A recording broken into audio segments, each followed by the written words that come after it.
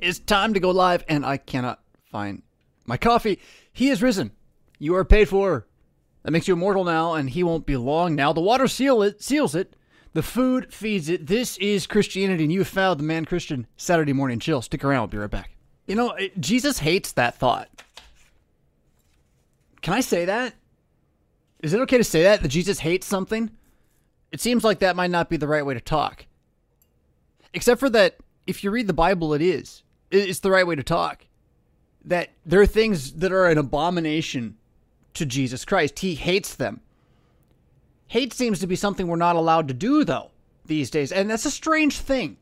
I mean, I get how, like, hating good things is bad. Like, that's totally bad. You shouldn't, hate good things, right? But then there's this problem. It's like there aren't any evil things, except that there's lots of them, and everyone's allowed to hate them, except you're not supposed to hate them. You're not supposed to hate. Stop hating, you hater. Don't be a hater, right? And what this really shows is how far off the rocker we are in terms of any ability to discern the distinction between good and evil, right? That we live in a society that has no moral compass whatsoever. They've been warning us about this for decades, generation and a half or so. Hey, if you take God out of the schools, everyone's going to go crazy. No, they won't. It'll be fine. Ha, ha, ha, modern man, you know? And like, here we are. Jesus hates stuff. He hates evil stuff with lots of hatred, like with all the hatred of all eternity and the wrath of fire and hell. That's how much Jesus hates evil. And if you're like, that's mean. It's because you're evil. That's why you say that. So own it. And then remember that Jesus wants to save you from the evil. He hates it that much that he doesn't hate you. He hates it more and wants to spite the devil and show his grace and save you. Show his glory that he, in fact, can love even the evil, you. And you are then, by being loved, lovable and good, according to his promises, his mercy. And, of course, the atoning blood sacrifice payment before the entire world, that one dark day on the cross.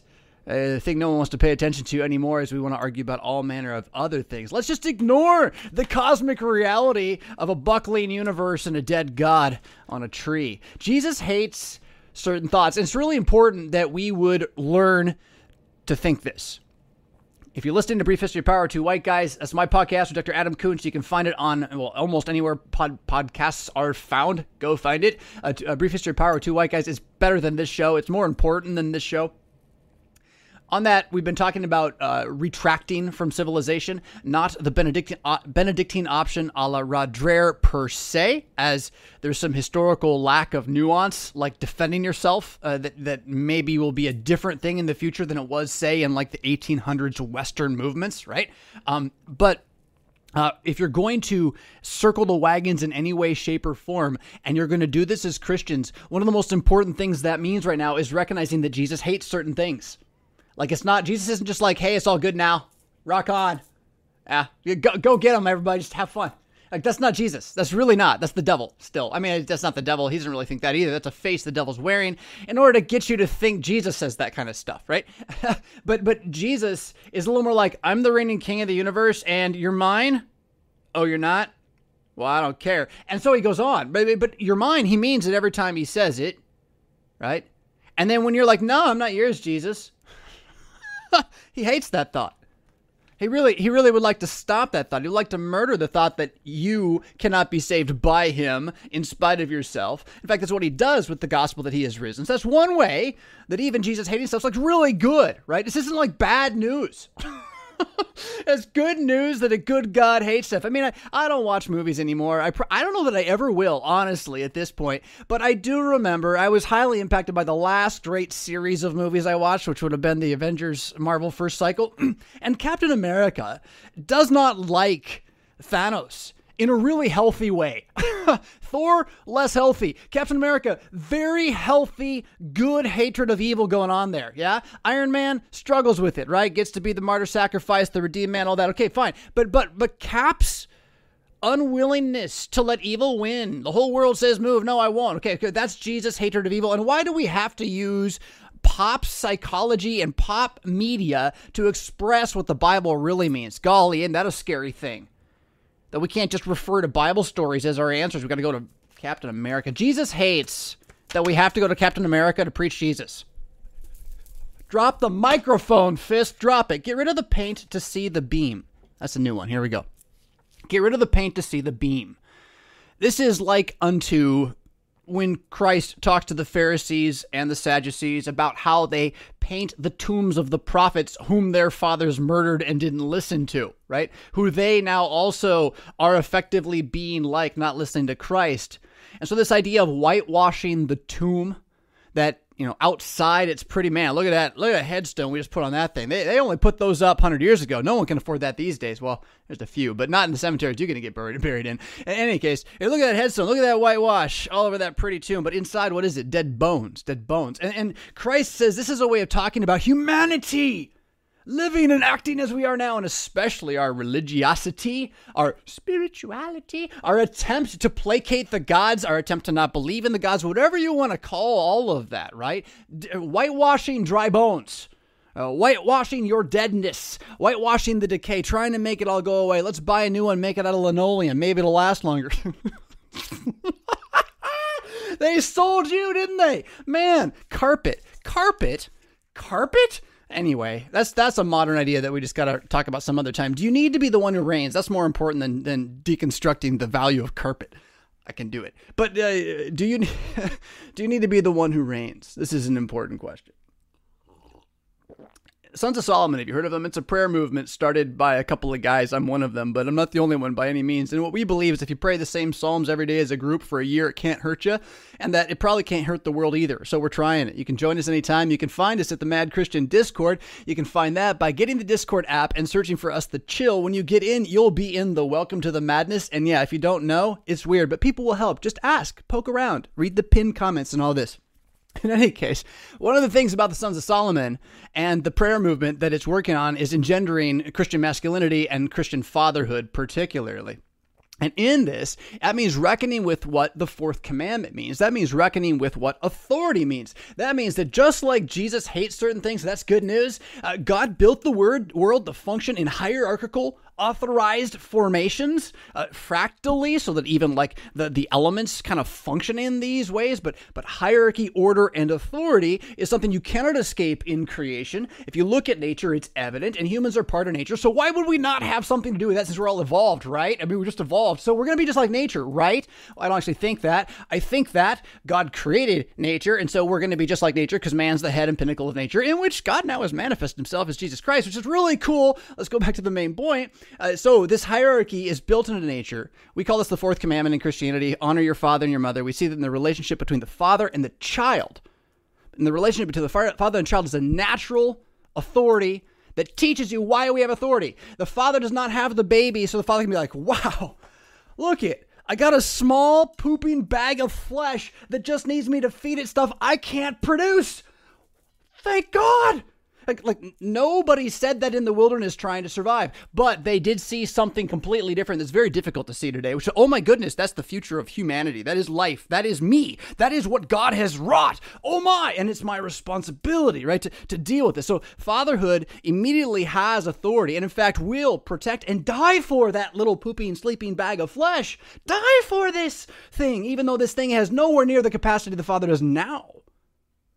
But a father knows that his son will have a capacity he does not have in the future, and that will be necessary for all people, for civilization, not just for himself, right? So there's a beauty there in this. And then in this, authority is given to the father by nature. You watch him just take it. He just has it. This authority is over the child for the child's good. Now, let me give you the 3 points to help you remember how this flows, right? Call it the Pendragon principle. That is just something I made up to help you think about it because it's fun and speculative. Not speculative. It's fun and memorable and connected to Arthur, okay? You like Arthur? Speaking of needing cap, okay, here's Arthur. So the Pendragon principle is that all authority is from above, to below, for below.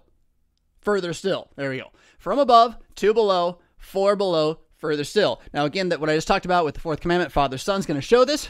So the authority that the Father has over the Son is from above, that's from the Father in heaven, to below, that's to the Father, for the sake of, below, further still. That's for the sake of the Son. So the authority is always for the sake of the one under. This is why, by the way, I was just in effectively a taxi cab this day, coming back from having my car dropped off somewhere.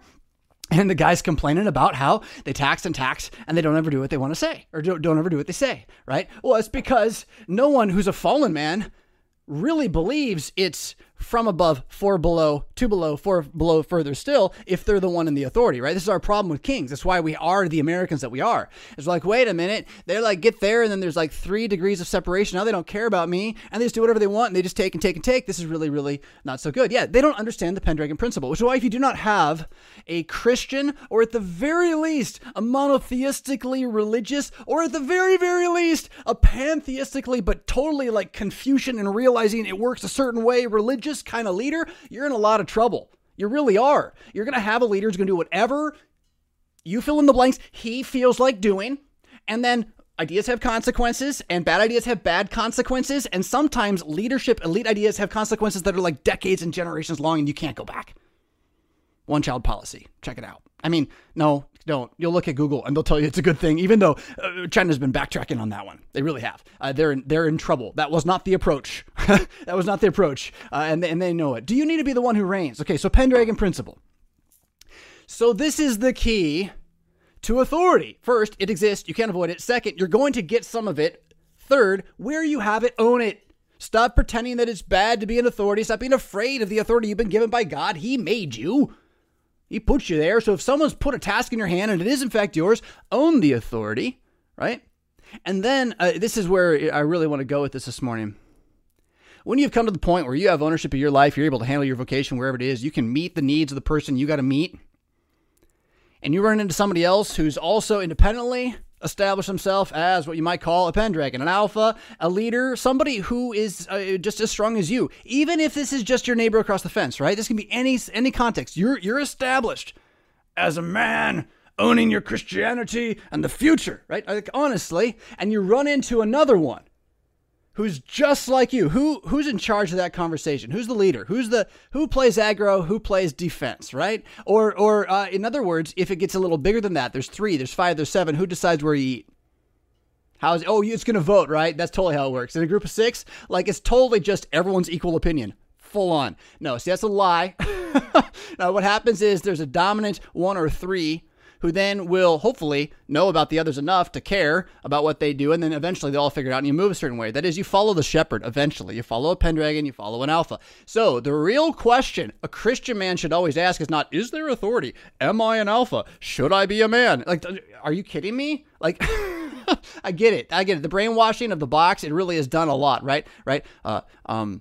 You don't need to see his identification. Yeah, all that kind of thing. The fact is, if you're a man, you reign. You're going to reign yourself, and if you don't, you're a boy, okay? So and once you reign yourself and you run into another man, how do you decide which one gets to reign in that relationship? And the real question is, do you need to? Do you have to be the one who's in charge right now? Or can you be not in charge for a while because you understand the Pendragon principle that is always from above, 2 below, 4 below, further still. So if someone has to be over you for now, it's for your own good, and the best you can do is help him as best you can, yeah? Recognizing that if he is also believing Christianity like you, he'll understand at a certain point that he has to submit to somebody else as well, and he'll do the best job he can to serve you in that regard and for that sake, right? So this idea, though, only happens when the reigning doesn't matter to you specifically. Like, I don't have to be in charge to be in charge, because if someone else is in charge of me, that means I'm going to turn around and I'm going to be in charge of something else. And maybe it's not even people, and maybe that's really awesome because I don't like talking to people. You know, so like it takes many kinds. The body has many members. What I want you Christian men who are itching at, like, let's grow up here. Let's be the future. Let's not let falling Western civ stop pockets of real civilization from, in fact, growing the city of God in our midst, knowing that there's a distinction between the present and the future to come when he comes again, but also believing that Jesus doesn't want certain things to happen until then, and we can actually do a lot of that. I mean, they just did it for like 500 years, you know, and we're stopping for no good reason. So let's like keep this thing going. This will work best when we all own our own kingdoms under our house, that a man's house is his castle and you're a king in it, right? You're a noble, you're a lord, whatever it is. If you're renting, you still own your body. It's given to you by Jesus Christ. It's not your own. You've been bought by him, but at the same time, you take ownership of that thing every single day and work toward recognizing that we bind together best as Christians when we understand authority and see there must be a voice among us. There must be a leader among us. 2, 3, 5, 30, 100. I mean, Moses had it scaled way up to a whole nation. I'm not expecting us to do that here on this show, but it is a fractal reality. It scales This works on every single level, from your business to your congregation to when 2 or 3 people get together. And that's why it's a first principle. That's why the 4th commandment is utterly, utterly genius. I mean, it's almost like God created the world first and it's like, okay, this is how it works. All right, so the scriptures are always the way it's best said. I like this one a lot. Where was it I was reading this week that I got this one? The scriptures are always the way that it's best said. Like, the job of a preacher is to read the scriptures and then, like, say it better. like literally, that's what we're supposed to do.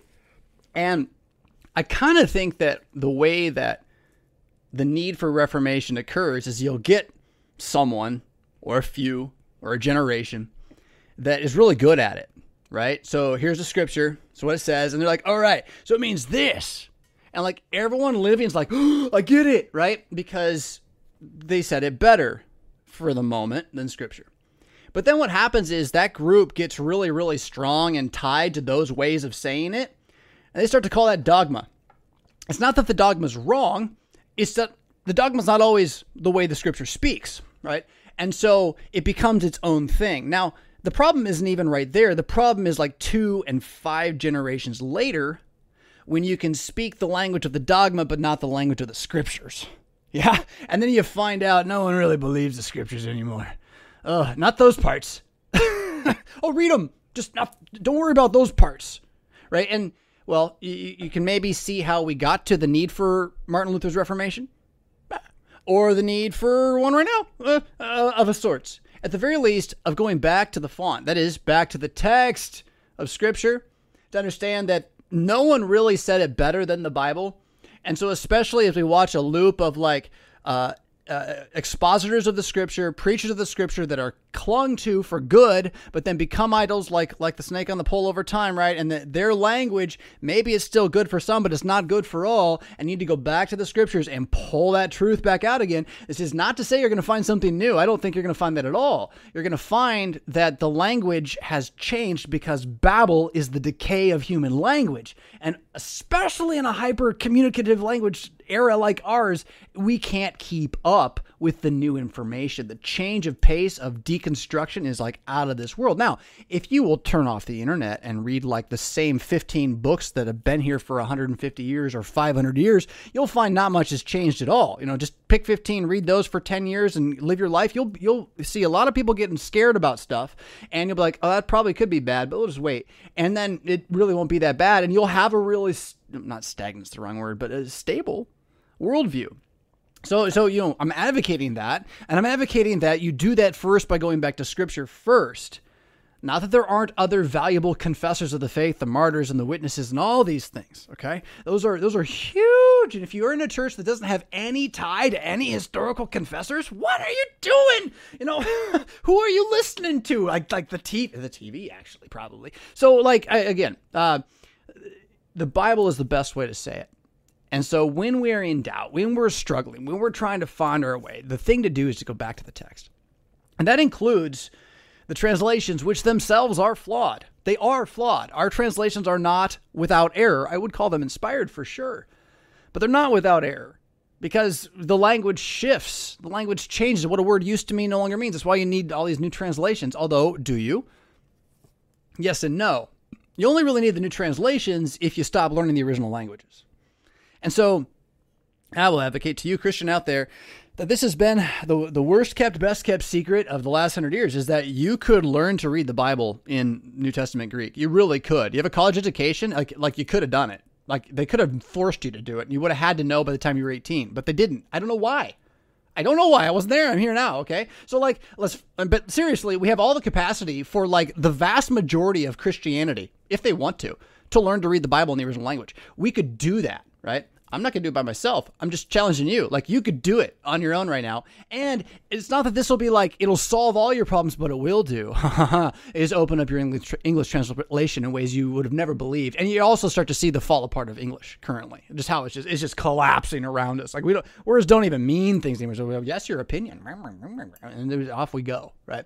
So the Bible's always the best way to say stuff. And let's go back to it more often. The worst case scenario is indifference toward your life. Remembering yesterday is of far more pragmatic value than imagining tomorrow, and time and chance tend to conquer all. Huh. Time is chance, and chance comes due. Ooh, that's some proverbial secular wisdom for you right there. We'll be right back with your questions and comments. If you got anything today you want me to try to take up if on the side as we go, and we got about 7 questions. I don't know how long we'll go on that, but if you do put any questions for me on the side today, type in all caps question first, and then go after that. That'll be easier to find. I'll be back in just a moment with more. All right. So if you're curious about the background at the moment, I rebuilt my studio into a podium that moves. I'm not going to do it right now, but it's just where I finished yesterday. I don't even know where it's going to be. There's another kind of movement happening around here in the next couple of weeks. So if you care about the background, I'm assuming you don't, which is why I'm just like, I don't care anymore either. If you care about the background, it'll be changing as I move around, which is kind of fun. So anyway, questions from you. Bible's answers if we can, and then my nonsense as well. We got TB asking this. Hello, Pastor Fisk. How would you respond to a pastor pushing the COVID vaccine from the pulpit? At my church, the pastor has included an appeal to get vaccinated in recent sermons, saying it is the Christian thing to do. I don't know what church you go to and what kind of standards they hold themselves to. But in my church body, we have a standard we say we hold ourselves to. We don't actually at all. It's a really big crock in terms of whether we care. But some guys really do a lot, and other guys just don't. But it's pretty wise stuff by and large. And there's a part of it called the formula of concord. It means the design to not fight with each other. How do we not fight? This document. How do we not fight? The formula of concord. It's funny how many people don't want to care what it says. But anyway, I'm not bitter at all. Oh, good. Amazon packages. Formula of concord. Article 10. The 10th article is on something called adiaphora, which many laity in the Lutheran tradition know now because it was the way they scuttled revivalism into the church in the 80s to destroy us. Right? It's music doesn't matter. Therefore, we can worship any way we want. And that's what happened, right? And it's across the board. I mean, some guys did it with an honest heart, but how many of us have honest hearts? Really? And pre-2020, really? If you just all your motivation was pure Christian the whole way, I'm sure. Anyhow, adiaphora, they pulled it out because they wanted to divert the conversation from the sacrament and from understanding the reverence due worship of receiving the sacrament. They didn't want to talk about that. That imply we have to talk about the cross and the resurrection with certainty, right? Instead, they wanted to do what they wanted to do. And so they brought in this idea called adiaphora, which is a catch-all Latin term for things that are neither commanded nor forbidden in the Bible. So the Bible doesn't seem to say, do this, and it doesn't seem to say, don't do this. And so there's some room where maybe sometimes you should do this, and maybe sometimes you shouldn't do this. And there's a lot of life that falls into this category. A vast amount of life falls into this category of adiaphora. Do we need to call it adiaphora? Things neither commanded nor forbidden. Okay, so why do I bring all this up? Well, first off, music technically would be adiaphora, except for when you're saying that we have to change or die, which is what was said, by the way, the last 30 years. And that's why it was idolatry and why all those churches are going to really struggle and do stuff like this, which includes making more adiaphora, not adiaphora. Okay, so the best case scenario for the vaccines in God's sight, right? Biblically, I'm taking away all of my human knowledge right now, okay? The best case scenario for vaccines in God's sight is that they are adiaphora, which means that no one should ever compel anybody to do them. The best case scenario. Okay. Now, I have all sorts of reasons to believe that because of the abortion and pharmaceutical industry and the way they've been in bed together with various 3-letter organizations in the U.S. government for total global DAVOS Switzerland style policies for over a generation, I happen to think the vaccines are a little bit more than just a random adiaphora like what the color of the carpet might be at your church, right? Those are really, really distinct things. And so at the very least, again, I'm going to say that any pastor who's from the pulpit saying get it or don't get it has overstepped their place pretty significantly. And, the Lord is the judge of the teacher. Then again, the Bible says some very clear things. I'm going to be straight up, right? I'd stop going to that church now. I don't care who they are, where they are. You said I have to? You diabolical, wicked soul. I'm here to get fed Jesus, not to be told whether or not I should worship a global religion, which I happen to think he told you to do, right? So I was trying to be best construction before this point. I have a very different opinion of this stuff. Hear what I said. I have a very different opinion of the matter of the temporal conditions that we are in. And I happen to think that a Christian thing to do when it's an abortifacient-based vaccine is to not take it. And that a Christian thing to do when it's a experimental mess with your epigenetics called a vaccine, but that's not the same thing we've ever done before. We just mean something we hope works to keep you from getting sick. I don't think there's necessarily one Christian answer to that. Like if you want to be Cap going into the tube to get turned into super person, you're a guinea pig. Like I don't think there's anything the Bible says you can't be a human guinea pig for science. I don't know that there's anything that says that. I mean, if you got kids, maybe you don't want to do that though, right? If they rely on you. But maybe that's why you're doing it, because you think this is what's, again, notice how rat's nesty this is going to get immediately. That's why it's adiaphora. And that's why preaching in the pulpit, unless you're dealing with the abortifacient side of it, is like from the devil. And by the time this guy's, he's an agent of the state. You live in a fascist state. Do you know this? It's a regime. It's a regime of propaganda and mind control using magical devices. Come on, wake up. Hello, I'm really talking about this. And when your pastor has become an agent of that religion/state, it's time to go find a church where they talk about the Bible instead. I'm a Lutheran, so I think you should find a Lutheran church because I think the sacraments matter a lot. Like they're everything. But if your pastor is going to be an agent of the state, just funneling information from the current propaganda regime, and by state, I don't necessarily mean U.S. government. I just mean the robber barons that are running all this stuff right now, right? What? Yeah, brief history power, 2 white guys. Once your pastor has decided to be an agent of the state, I don't know you get him back. And this is what we should have learned from the Nazis. Not all pastors in the German Christian movement were Nazis, but the German Christian movement was a Nazi movement. And it just, people look back and why did the pastors do more? Why didn't the churches do more? They took over the churches first. I mean, they're not dumb. I mean, they are, but it's they. Who's they? Remember, they is not any humans. We're not fighting against flesh and blood, people. Come on, wake up. Again, wake up. We're not fighting against flesh and blood. They took over the churches first. And if your pastor's becoming an agent of the state, telling you must do adiaphora for the sake of Christianity, only the devil says that. And even if this man's a firm believer in Christ and we'll see him on Judgment Day when he repents and rejoices, it's all been forgiven and for the good anyway, which I'm fine with. They know not what they do. You should still leave the church. Tell him why. Don't tell him it's because of the vaccines. Tell him I'm concerned that you're taking things that are adiaphora into the pulpit. If he's a Lutheran, say that. You're preaching adiaphora as if it's commanded, and my conscience is stricken. And Romans 16 says I have to leave now. I don't want to leave. This is my church. Why are you doing this? Will you repent? Will you stop preaching like this? Maybe he'll listen. Maybe he'll listen. Oh, but he might be mad at you if you said that, right? This is our problem, men. We can't disagree with each other. It's kind of amazing. So, all right. Is it the Christian thing to do? No. Look, that argument is based on this idea that we can prevent death. I'll wait for someone to tell me it's based on a different idea.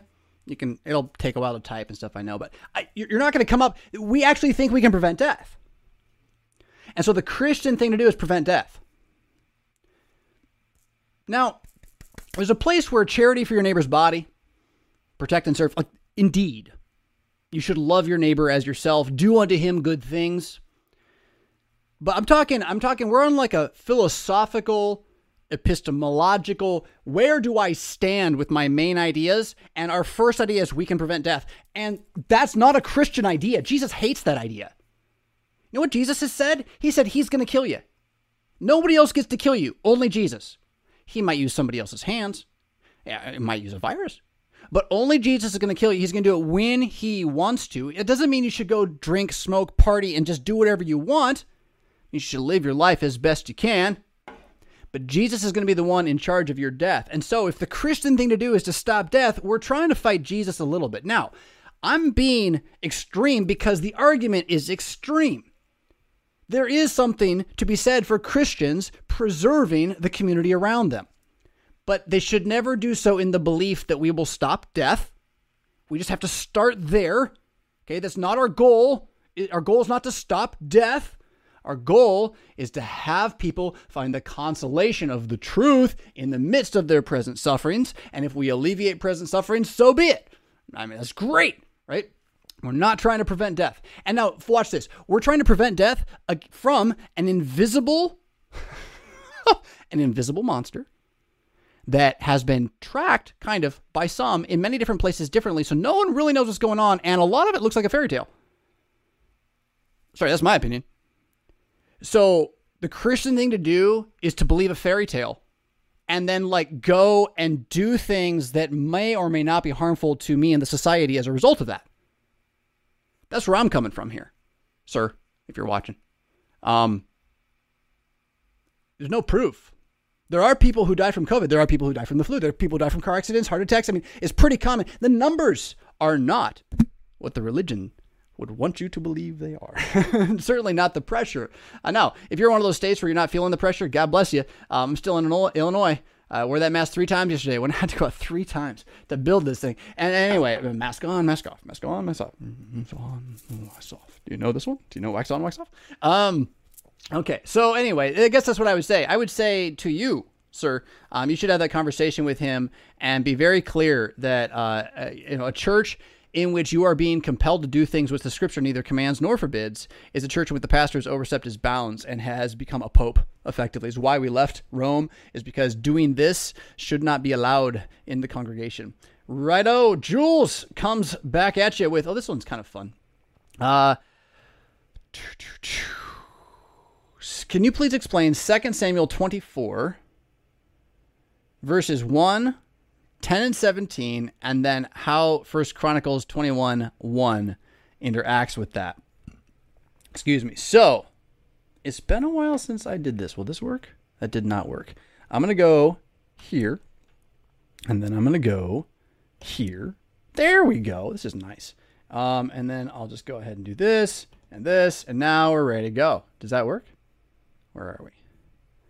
Hello, everybody. This is great TV. Oh, don't move that piece. Can I see? There we go. All right, so this is really fascinating. This is about David's census. So the commentators that I read think that this happened near the end of David's lifetime. It's a story you may or may not remember from Sunday school, if you even went to Sunday school or had Sunday school, and if you did, if they even taught the Bible. It's one of those back edge stories, though, that probably struck you as confusing when you first ran into it. So David, the man of God, he's beaten Goliath, and all this great stuff. Bathsheba, that was rough. But he's now king and he's got peace on all sides. And he decides to take a census of the people. And God gets really upset about this and kills a lot of people as a result of it. Again, Jesus, pre-incarnate, kills a lot of people because David counted them. And this is one of those places where the libs of the last generation and 30 were like, how could the God of the Old Testament be so cruel as to cut short these real lives? And you're like, wait. You think you're so important. You think your life is so, do you realize the life of the world to come is 100-fold this? You don't understand. If those people were Christians, they were glad to go. Who are you? that's the last 100 years of commentary. I mean, not every single one, but by and large, the zeitgeist. Oh my, you're trying to defend this mean Old Testament God when in fact, those 70,000 might have all been thank God we get to go home now. So, I mean, seriously. So it's weird in that way, right? And there's a really Christian answer in that way. But it's also maybe there's more going on under the surface that we can pull out and tease out here, especially what you point out. I forgot your name already, but what our viewer pointed out is I'll make sure I can get to the other text too.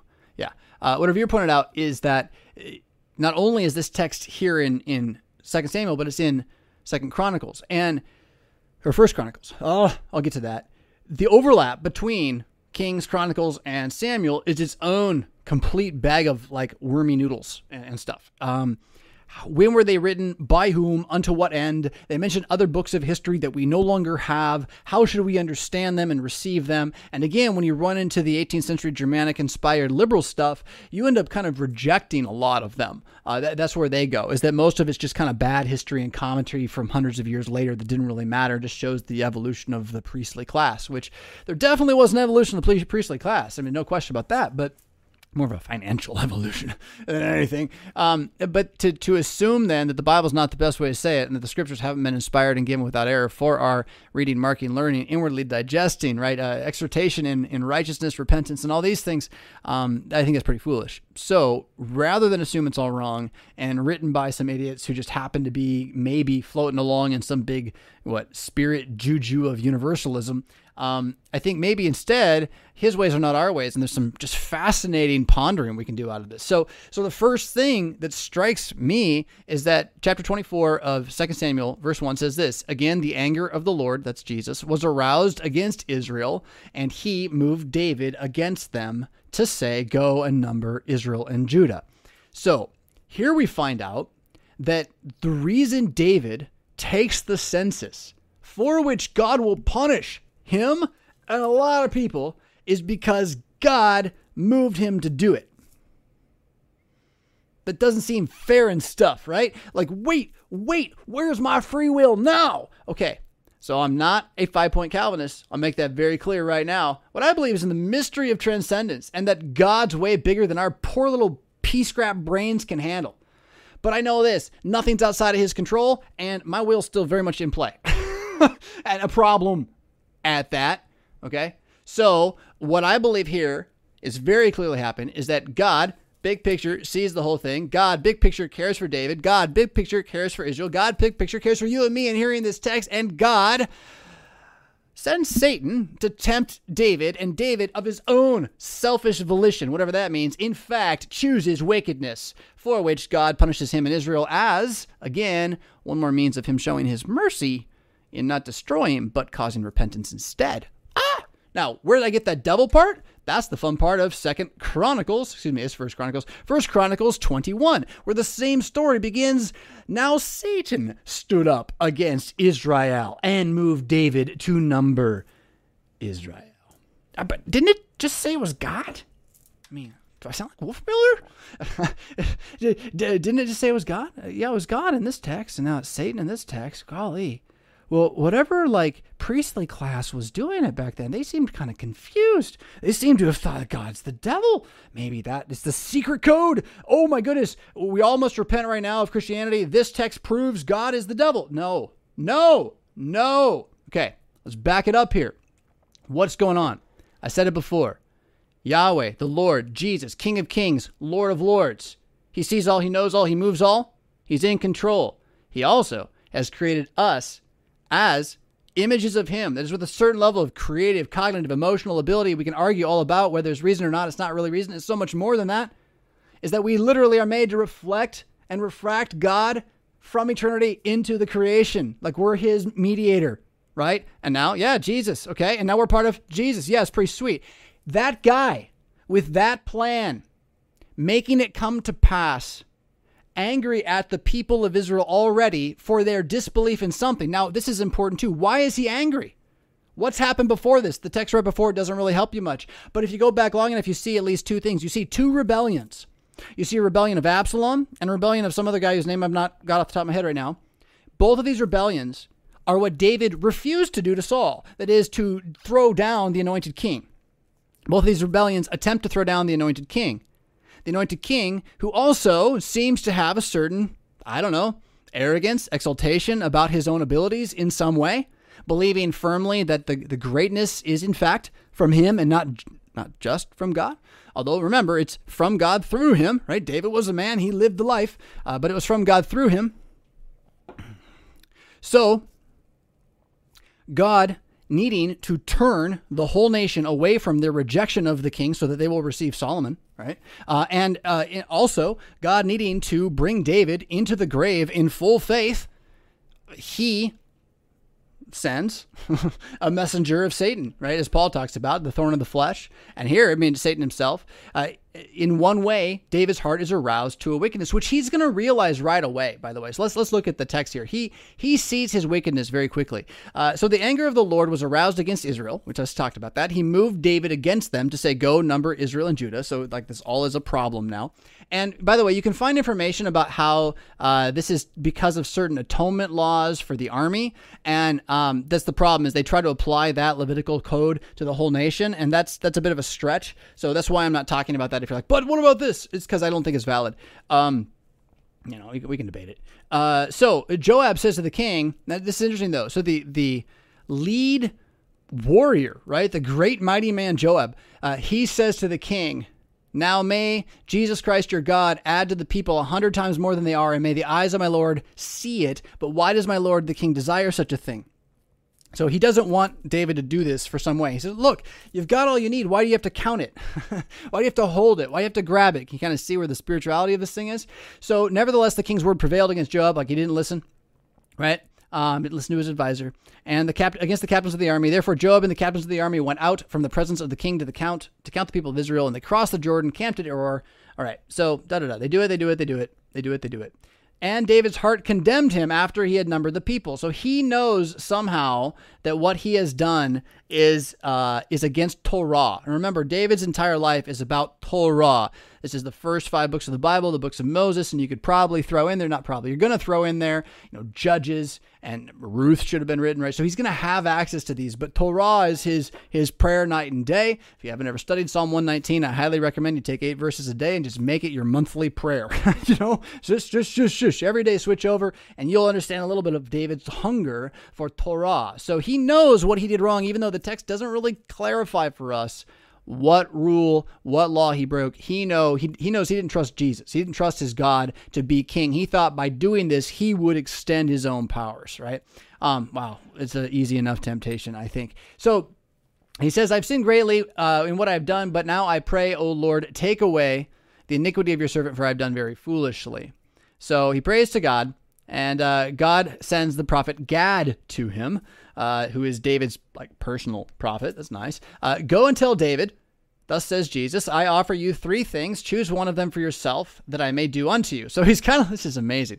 And this is where it's it's not fair. But no. This is how it works, man. You're the clay. He's the potter, and he's saving you. There's no, it's not fair in this thing. There is only that he determines your salvation through and in spite of your wickedness. So every time you would think he's setting you up, no.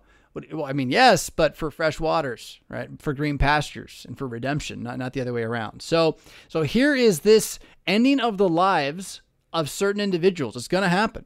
Ending of the lives of certain individuals as a result of a sin of the king. This happens in history all the time.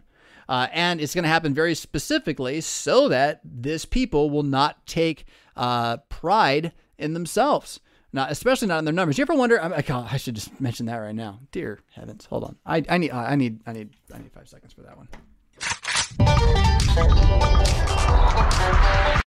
I gotta say, I'm kind of tired of counting numbers at church. I'm just kind of tired of it. We've always been doing it since I came into the ministry, and all the way through is how many? You can see how many. Generally, why do we? I mean, there's a reason to take names, and the reason to take names is to track and see if people fall off, because they really do expect you to go find them if they stop coming, and they're mad at you for them not coming. Which is, there was a time when that maybe made sense. In this current chaos, it's really hard to keep track of everybody, but all the same. So there's a reason to write down names and try to track whether people have been missing and drifting and all this kind of stuff. And the magical tools of the modern world for ministry that you never knew you had anxiety for before. Why are we counting? Why does it matter how many people came to church? Oh, because we got to keep the money going. Who are we worshiping again? I know. So Gad came to David and told him, you're going to get punishment. You're going to get punishment because you think it's about you. So here's your option. You got 3 options for punishment. Which one do you wish? Shall 7 years of famine come on you to hinder your land? Shall you flee 3 months before your enemies while they pursue? Or shall there be 3 days' plague? Now consider and see what answer I should take back to him who sent me. Now, I think David's answer is a good one. It's possible that it's not, though. I can conceive of a way in which it's not. But David said to Gad, I'm in great distress. Please let us fall into the hand of Jesus, for his mercies are great. That's why it's good. But do not let me fall into the hand of man. And so I think he's referring to himself and his own decision. And if that's the case, I mean, this is utter and adept Solomonic genius, right?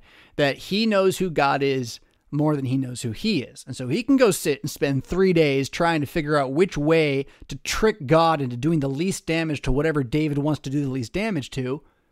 Or he can realize God's God and has a really good plan. He's like, Jesus, you make the decision because it's going to hurt me more than anybody else. But you're going to bring me through it, right? And so there's something I think beautiful in this. Now, the only way in which I can say that this might go the other way, so I can conceive of a way in which this is kind of a bad answer, is, you remember how, like, when Isaiah meets Ahaz by the Washer's Road, whatever it's called, and ask for a sign, let it be as high as heaven or earth. Well, I will not test the Lord. I'll give you a sign, Emmanuel. So here he is, give me an answer, and David kind of goes the Ahaz route a little bit here, right? But no, I don't think so. I think David is doing this in faith. What I wonder, though, is that in faith, if he had answered, if God might not have blessed him all the more for simply saying, do this one. I was thinking about that as I read it. Like, could you be more merciful by letting your troops die? They're prepared for it. You got a system set up to deal with it. If you let all the people die of plague, like, it's just kind of random, right? But so I don't want to second guess him. What he does is he realizes that he can't outthink God, which is what he was trying to do before. And so I think it should be taken as a super positive here, that this is the prayer we are to have, like right now, like, oh my goodness, what's happening to the world? Should I become a prepper? Probably. Should I become a prepper? Not like that, right? Like, so what do I do? Pray this prayer.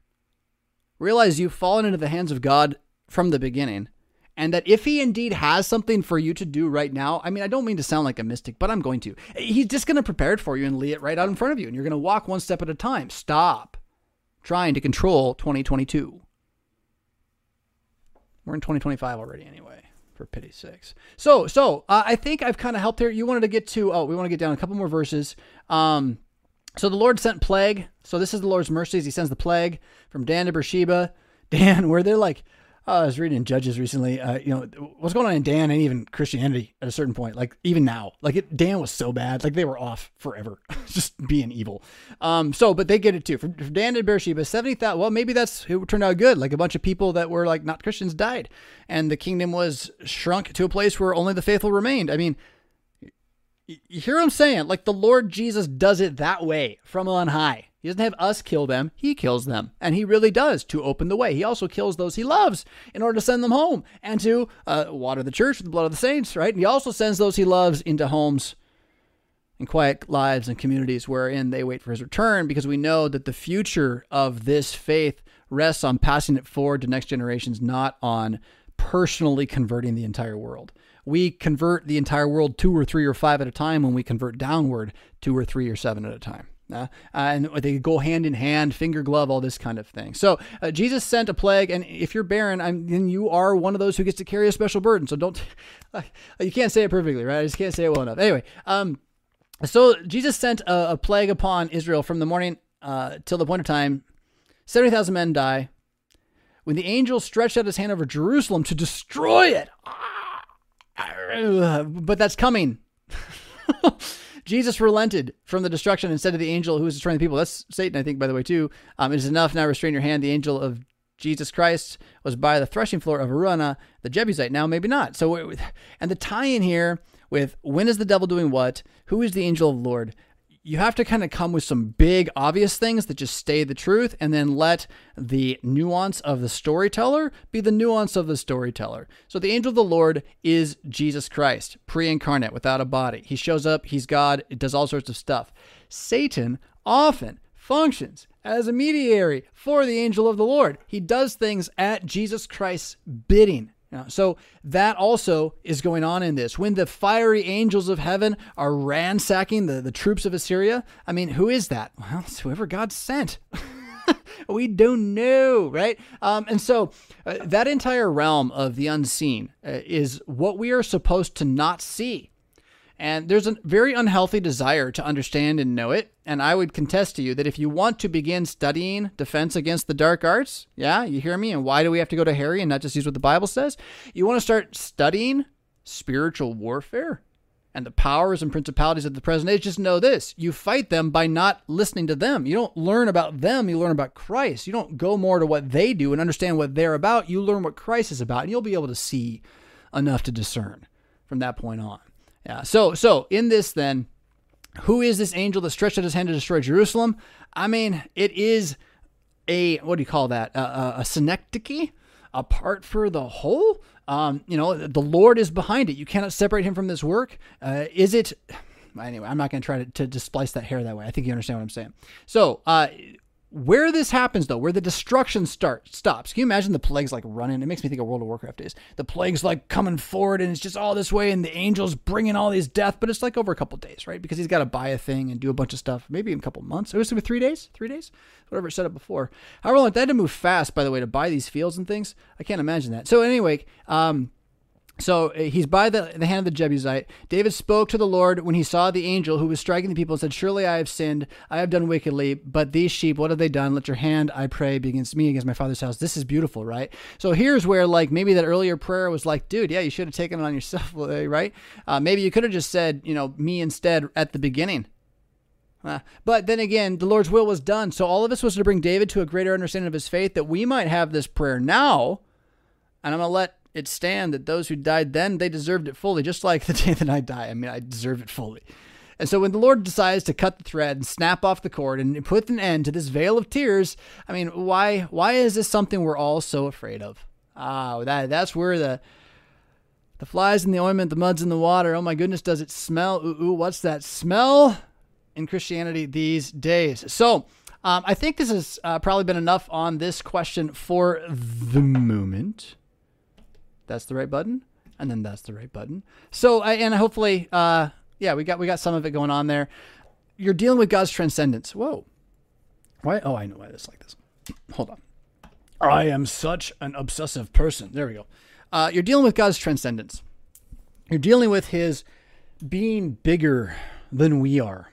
And modern dogmatics, Western modern dogmatics, has struggled with this because what we keep trying to do is dogmatize the idea of God, which is to make an idol out of the idea of God rather than to believe in God.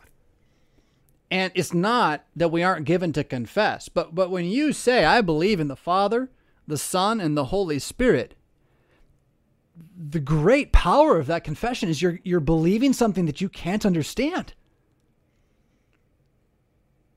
His ways are not your ways. And you're being, pressured and packaged back underneath him as good news. Where the rest of this age can only see that all-powerfulness of him as destructive, you now are being able to see that destruction through the cross of Jesus, which is not the end but the beginning of something new that in fact starts now. Which again is believing that this age, it feels like crap, but it's going to be over soon, and you're ninja warriors of truth in the midst of a zombie apocalypse. So again, wake up. Wake up. Dude, this has been awesome, and it's not even over yet, but I'm going to take a 3-minute break. I will be right back. He is risen. You are paid for. You are immortal now, and he won't be long anyway, so you definitely want to just wait for Jesus. Yeah. So I've been tracking some of that conversation about preaching and vaccines in the comments. It's about not introducing legalizations of extra biblical commands in the community, and recognizing that the growth of the Christian heart will sometimes mean people do come to different conclusions about these things. The danger is when you see that we're coming to different conclusions as Christians about these things, and we're not divided about anything else, and then you divide over this, right? Now you divided the church over something which is where, as a pastor locally, I just said what I think about vaccines publicly, okay? So I just said that, right? I think it's really bad. It's really bad. That's my opinion. Yeah, it's really bad. Dangerous, super dangerous. And even if nothing bad goes wrong, like there's something really unhealthy about what's going on spiritually, zeitgeist-wise. My congregation's mostly vaccinated, I think. I mean, there's some people like me who are like, nah, I'm not going to do it. But yeah, it's probably 80%, 70%. And mostly the Pfizer, thankfully, not the Johnson & Johnson. Though we had a couple got that before I could get the announcement out about how that one was, tinkered with for the abortion stuff. So like, it is what it is. We got to live with each other as we make these different decisions. But that's where the guys in the pulpit telling you have to do it, like, that ain't cool. You're actually kind of beating up on the minority in a lot of places. That ain't cool at all, right? And then, so walking that line in the middle is Jesus here for everybody? Is Jesus here for everybody who wants to repent of their sins? Okay, well, let's use the Bible's versions of those, what sins are. Let's repent of these, okay? And preventing semi-hygiene related immunodeath, that just isn't in it. It's just not our religion at all. So, Rachel says this, I have recently come upon a new talent for poetry. This means, like, I think you're writing poetry, right? You enjoy writing poetry, and many are inherently Christian. So you're writing Christian poetry. Do I know of a platform of writing spaces for Christian poetry in the LCMS? No, I do not. Can I tell you a dirty, dark little secret? My undergraduate degree is in creative writing with an emphasis on poetry. That's how I got through, people. Yeah, I shouldn't even be here. I cheated the whole way. No, I didn't cheat. I had some Shakespeare classes and a California lit class. It was a, 300 and 400 level lit classes, but I also had a lot of, workshops and a lot of writing. I really enjoyed my writing degree at Sonoma State University. I don't know that I'd recommend Sonoma State to anybody. I kind of wish I'd gone to San Diego State while I had the chance. But anyway, that's all another lifetime ago. I was preserved, I don't doubt, from my own idiocy by the path that the Lord had me walk. In any case, fancying myself a poet. So you ask me a question after my own heart. Yes, and Concordia Publishing House exists as a writing space for Christians in the LCMS, and they do, from time to time, do work with new hymnody. And so if you're into hymnic style poetry, they, from time to time, have ways that you can get involved. It's not really what anyone's about, really, right? It's not something anyone's after. No one's after your poetry. No one's after my poetry. Poetry's dead. It is been dead unless you're a rapper, right? And then now, like, what, 20% of you, since the listeners to Brief History of Power are some of the most intelligent people in the world, and many of them also will watch this show, that means you're all like, but I read Dickens on Friday nights. Here's poems. Yes, indeed. I'm like, yes, but okay, so we're not normal if you do that. We are not normal. We are weird people, okay?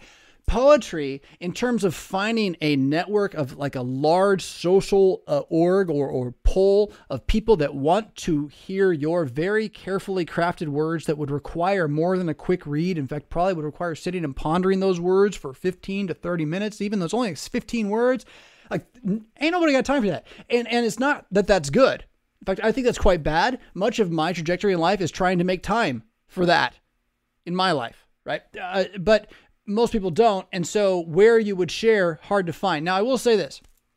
In the Mad Christian Discord, which you can find by getting your Discord app, wherever your apps are gotten, and finding us, the Chill, once you're in there, and then send an invitation request and joining, there is a channel we have in there devoted to sharing Christian art. And rather than just creating a channel for poetry, I would recommend coming and joining that channel there. It might inspire others to get involved. I might show up and drop my own if I know that that's going on. That's an interesting idea. We could create one. I don't know of one. I do know there was somebody in the Lutheran Church Missouri Synod put on a writer's workshop like 15 years ago somewhere. Oh, and then someone else did one more recently. Oh, hold on. Katie Sherman was doing recently. Look for Katie Sherman. Google Katie Sherman, and I can't spell that right, but she should show up. House of Living Stones is the 3 books she's worked on. I know she's got like a network of writing encouragement going on. So check out her name and see, send her an email. I'm sure she's got a way to get a hold of, read her books. Man, her 3 stories, House of Living Stones, about life in a Christian congregation. Well, if you haven't been in a Lutheran church and you're going to visit one, these will key in. These will key in a lot. I was like, oh, that's why they're weird. We're really, we're irascibly cuddly people. Oh, look, more Amazon packages. Turn off announcements, Fisk. So, yeah, do I know of a platform for it? No. We can start one definitely in the Mad Christian Discord, and I'd be happy to share some there. I gave up on poetry a long time ago because no one's got time for it. Why spend the time on it? I had hymns I was writing. Like, there's no path for those getting used. Really? Not really. I mean, I could be one of those guys who's putting his own hymns in his bulletin all, every third week and like, hey guys, sing a new hymn. But I'd rather put the energy into something that's going to get used. Now, in that regard, though, one of the things Dr. Kuntz has said, Rachel, recently is don't write for today, write for sometime 150 years from now. So if you want to write poetry, I mean, Emily, is it Dickinson? Most famous female poet pre-1800s, pre-1900s? I think. Emily Dickinson? I think that's who it was. It's not Bronte. It's been a long time since that lit degree. The most famous female poet that there is or was. She was unknown until she was dead, and all of her poems were in a shoebox in her closet. And she's, at least if you study lit, you're going to study her. Emily Dickinson. I think that's who it is. So like the real thing about poetry is that it really isn't for anybody else unless they really want it. You're writing the poem to express something for your own heart and mind. And I would say that some of what I've talked about with smart noting and analog and paper being more creative than digital work. Like there's something going on in the act of poetry writing, also in the act of poetry reading, and riddle discerning is what you're dealing with there. They're kind of like riddles. There's something going on there that's like a next level thinking that ties the brain together, creates emotional bonds and things. Emotional wisdom is pulled into this. Now, does that mean that you're always going to be wise just because you write poetry or read poetry? No. But that's the muscle that wisdom uses, right? And so then by using it on wise things, you'll become wiser. If you study foolishness with great adeptness, you'll become a great fool, I think. So, there's a limit there. But writing poetry should be something that I would encourage you just to do. If you found you like doing it, just do it. And don't even share it. Unless you find somewhere where that's really cool and safe to do. And again, the Mad Christian Discord would be a place to do that. But mine, I mean, here, where is it?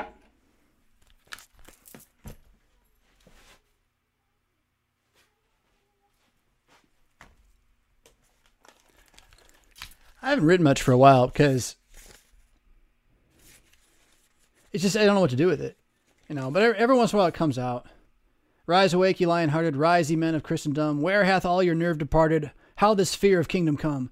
Forget you? Christ hath gone before, lives and reigns, so shall secure your joy to die and raise, to quell by faith all wretched hosts of hell. I don't know.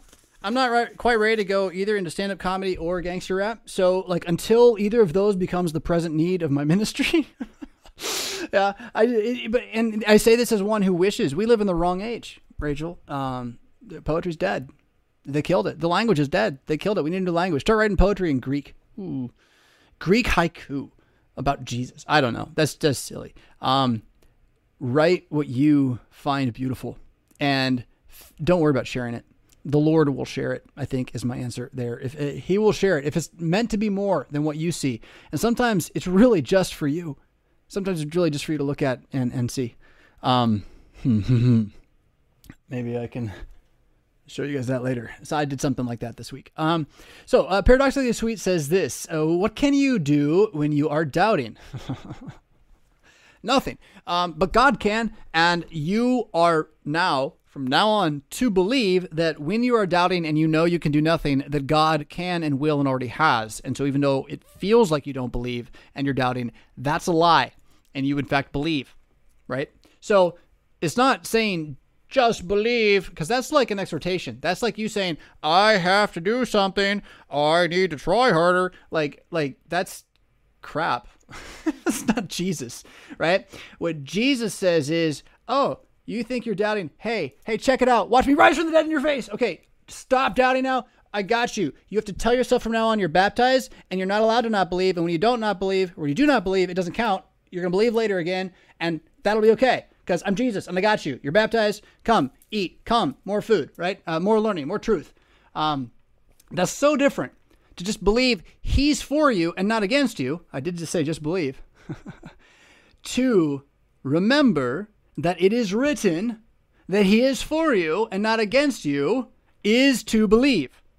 Even though it doesn't feel like you're like just believe in the heart because you want to have like this, like, yes, I'm strong. And it's not that. It's not that. It's more like, oh, he's strong. That's right. Oh, man, I'm weak. It's more like that.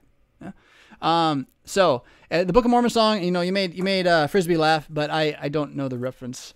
I know that it was a show. Hamilton was a show too. That's like where people do history now or something. Is New York is Broadway still even open? Of course, I don't care, honestly. I mean, I do. I care about all the jobs and the people whose lives are connected to it, and the poor people in the city whose lives are really connected to it. I don't much care about Broadway.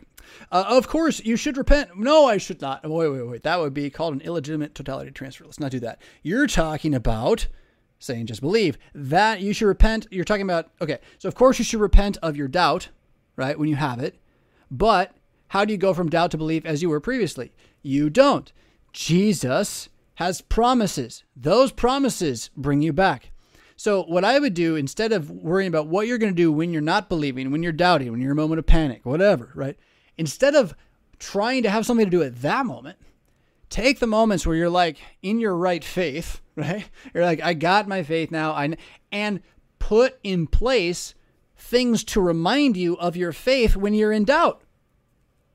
You see what I did there? Like, it's really cool. Like, we'll put something on the wall there, the floor, the sea. Everywhere I look, I got Jesus, right? I mean, that's maybe too much. This is the value of learning to memorize Christianity, right? Learn to memorize the Bible and to say things out loud. So one of the things I am working on doing is in moments of doubt, being able to say, Vehi lahem lameshel, ungoloshu de shikar, which I will not translate for you since we're not actually in church. But I've been working on trying to say that as like a mental hiccup or not even a hiccup. First domino, knock new trail out and build a pattern upon it. And I don't know how well that's working, but I work on it not so much. Why do I not know how well it's working? Because it's not happened a lot in the midst of the moments where I feel like I need it. And yet in the moments when I'm not in the fight, I'm returning to that phrase repeatedly and more often as a way of remembering, well, my faith, right? And it's a shorthand for me to remember my faith. I got more than one. Writing things down that you believe, leaving them on your desk, putting Bible passages on, stickers, put them places. The specific doesn't matter, right? The idea is that when you're in doubt, you're not going to be able to rely on yourself for salvation. And so salvation must come from outside of you. And if you are so foolish as in your moments of faith to not realize this will happen in your life from time to time and not put anything in your life to call you back, it means you put up idols instead, basically. When is a picture on the wall an idol? Well, when it's there instead of Jesus. Does every picture have to be Jesus? No. But you don't have any, right? I mean, no crucifixes, right? Like, so where is your comfort coming from, and how much are you thinking you have the power to rely on yourself, as opposed to believing what God has said, which is that you're dead in your trespasses and sins, and yet you're not anymore. And so walk as those who have the light. That means believing that the light's not from inside of you and putting more of the light that you can put out where you're going to find it when you need it. Yeah. That'd be my answer. Yeah. Repentance. Why not? I mean, just go pray a psalm too. It's the hardest thing to do. Psalter's hard to pray. You never want to go. Maybe you do. You're special. I never want to go. Even when I know, I'm like, as soon as I get there, it's going to feel so good. As soon as I start, it's going to feel better. But I won't do it. I'll do it later. I got to do this thing first. It's amazing. It's amazing how fleshly the lie about not praying the Psalter is, especially when you're in a moment of agony or confusion or, doubting unto disbelief. Just go start reading Psalm 27. Start with 27. 72 is a lot of fun. Just go to 27. Just read it. Every time you doubt, just 27. Whoever, I threw your picture away, so I don't know your name anymore. I mean it. 27. Next time you feel it, open. Put a marker there, Psalm 27, okay? And that will call you back. And hopefully everything else I just said about putting words in places to call you back will be something that you also take to heart. Ooh, it's about building heart. Jedi Knight.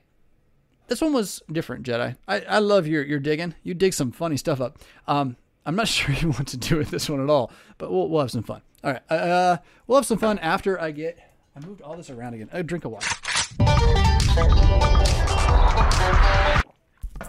That was so good. Okay. I'm in the wrong place. There we go. Jedi says this.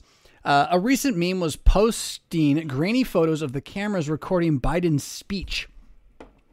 and claiming they were demons. The grainy photos? So is it just grainy photos, or is it while Biden's talking, there's grainy things like the Loch Ness Monster, the Loch Ness Monster behind him? You kept asking, where's the lie? Well, that's just it. I mean, all right. So my story begins, I saw on the internet, ... And yeah, the question is, where's the lie? I mean, hi, you're watching me on the internet. There's a lie probably somewhere on the screen. I don't doubt it. I'm sure I have not been perfectly clear. I'm sure I've said things that are confusing, if not at times wrong. So to open up this box of info and just let it pour truth into you, where are the demons? That's a really good question. Since most of what demons do to attack is not seances. Those happen. But most of what they do to attack is just lie. And they do that from the seances into people who go out and just are normal people who believe the things the demons say and lie in ignorance about the things, but they say it with such conviction that you think it's the truth, right? And then that's again, the devil's assault on the church, is that these lies, these twistings of the truth, these breakings of the truth, over time, eat away at foundations of groups of people that once believed these things. And once those foundations are gone, the system itself, the faith itself, it cannot endure. And the institutions, like all human institutions, in greed, just eat themselves eventually. It's all they ever do. So where's the lie in this particular one, though, Jedi? I don't know. I'm missing something there. If you're concerned that dear old Grandpa Joe, why didn't Trump use a name for him? That makes me really, why on earth? Anyway, Forgetful Joe? They didn't even do nothing, right? Did he have one? Anyway, a recent meme, does he have demons behind him? And should we be afraid that demons are involved in old Joe Biden himself? Look, pin the tail on the possession via newspaper isn't going to work. Defense Against the Dark Arts Lesson 2. You're only going to know this when you're proximately near it, and you don't want to be there. You don't want to be there. So, should we believe that there are demonic things influencing, controlling, and harming elite leadership of the global present reality? That's never not been true. That's always been true since Daniel. Daniel said this. You didn't know that? Where you been? Right? What are you watching? Again, what are you listening to? Who's your talking head? So, but I don't think that means that like we're going to be capturing images of the demons behind Joe and then it'll expose him and it's all going to be, and then we can get Trump back. Like it's just all part of the Q thing, right? And it's not Q particularly, and I'm not accusing you, but it's like this way of seeing the need for the rising of America again. Seeing the need to believe that the evil within the usury system of New Jersey and South Chicago that's trying to take over the world, that it is not going to work. Right. And that happening does not have to be the end times demonic possession of some sort of, I don't know, revelation thing. That, for the record, you go check out all my teaching. I do not believe in a little season. I have never taught a little season of Satan. I've always taught against that. That is to say, I've always taught that we're not going to see the end of the world coming. And so, again, to assume that the end of the world is coming because the end of the United States is coming. The end of the United States is coming. To assume that the end of the world is coming because of that is a really, really arrogant thing that, again, shows how little we are aware within this insular propaganda media narrative culture of what's going on in the world around us. There's a lot of evil and horrible stuff going on in the world around us. That's also not that new. The thing that's new is the size of the global population. The thing that's new is the number of people we're killing every year with abortions. Those things are new. And so how long until God decides to remove 70,000 from the planet, not 70, but a big chunk in order to pare things back so that the evil backs off? I mean, that's why you should listen to Brief History of Power. And you should, think about what it means to be your own king, your own house, your own people within the walls of your family, wherein your identity and your flag that you fly isn't just tied to some industrialized narrative about how man's better now because we crossed the water and threw off the kings. I bought it for a long time. So I'm not bitter, except at me. Whereas the bitter's like, it's like, really, Jonathan, like you had the Bible that whole time, man. And you really should have, you could have. But one thing I will say is that, like, it seems to me that faith is not only a matter of your individual self, like, to be sure, private, subjective, saving faith, a real thing. But there's also like the group soul. And this is where the zeitgeist scales that to like trying to see how the entire soul of the earth is working right now, Gaia style, but not really Gaia, but, thanks for the super chat. I'm distracted. You really did it, Anakin. There it went. Zeitgeist, spirit, soul, group soul. So like whatever we means, your family, your congregation, a group of people following an agenda and ideology, we have a group spirit to ourselves. And the Bible even talks this way. It talks about Israel's soul, which again has to be Jesus ultimately. But to find your local plural soul, and then that group to defend itself from the intrusion of the lies together, that's what family is in the Bible. That's what a house is in the Bible. And then in the Bible, a tribe is more than one house.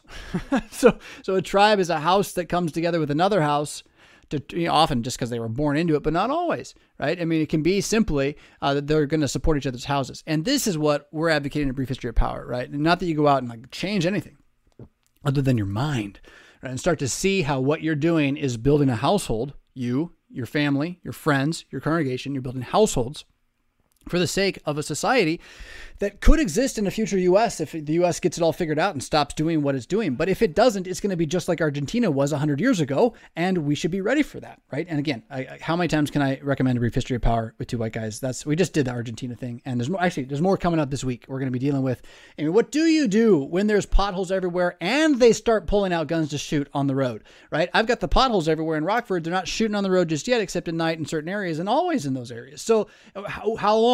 Oh Lord, right? Until that boils out. Jedi Knight says this: Ezekiel 28 is divided in two. First half is addressed to the ruler of Tyre. The second half to the king of Tyre. Very clever Bible chapter. I will not be able to dig that one out for you right now, Anakin, but that is, yes. I am really curious about, and I mean, the language of who is the king, who is the ruler, who is the prince, and all this stuff in the Old Testament, it's not nearly as English as we think it is. King in English is a very positive word. It's not really a positive word biblically. It's kind of a negative word. It does get appropriated by Jesus. He comes along. He's like, well, fine, then I'll be that. I'll be the God man since you all think you can be. And maybe that's all part of his whole plan and the prophecies and whatnot. But to look at that nomenclature of, say, king, ruler, prince, is very difficult to do it in English because we have all these assumptions about those words, and you really got to go back and start pulling those words as Hebrew words out to see, what their society was looking like and all this. If that's where you're going, and the Ezekiel, I mean, goodness, his life and his having to deal with things is a lot like ours. Wildcats on the Web asks, what will your next big book be? This question hurts my heart. I don't know. I don't know if I'm going to have one. I think I will. I actually think I'm going to have a bunch of little ones. But in all truth, I'm not really sure. This all started for me when I could no longer handle carpal tunnel as I was experiencing it using a keyboard. I began exploring things like this as ways of tracking information. And what I've discovered is I'm way freer to think and read and study than I've ever been. But to do the kind of work that created the first 3 books that I have, happens. It's mechanical in a way that I don't want to do it again. I just don't. It's just not the way to write. It wasn't fun to write those books. They were things that in one sense I already knew and already had written and then just had to put down.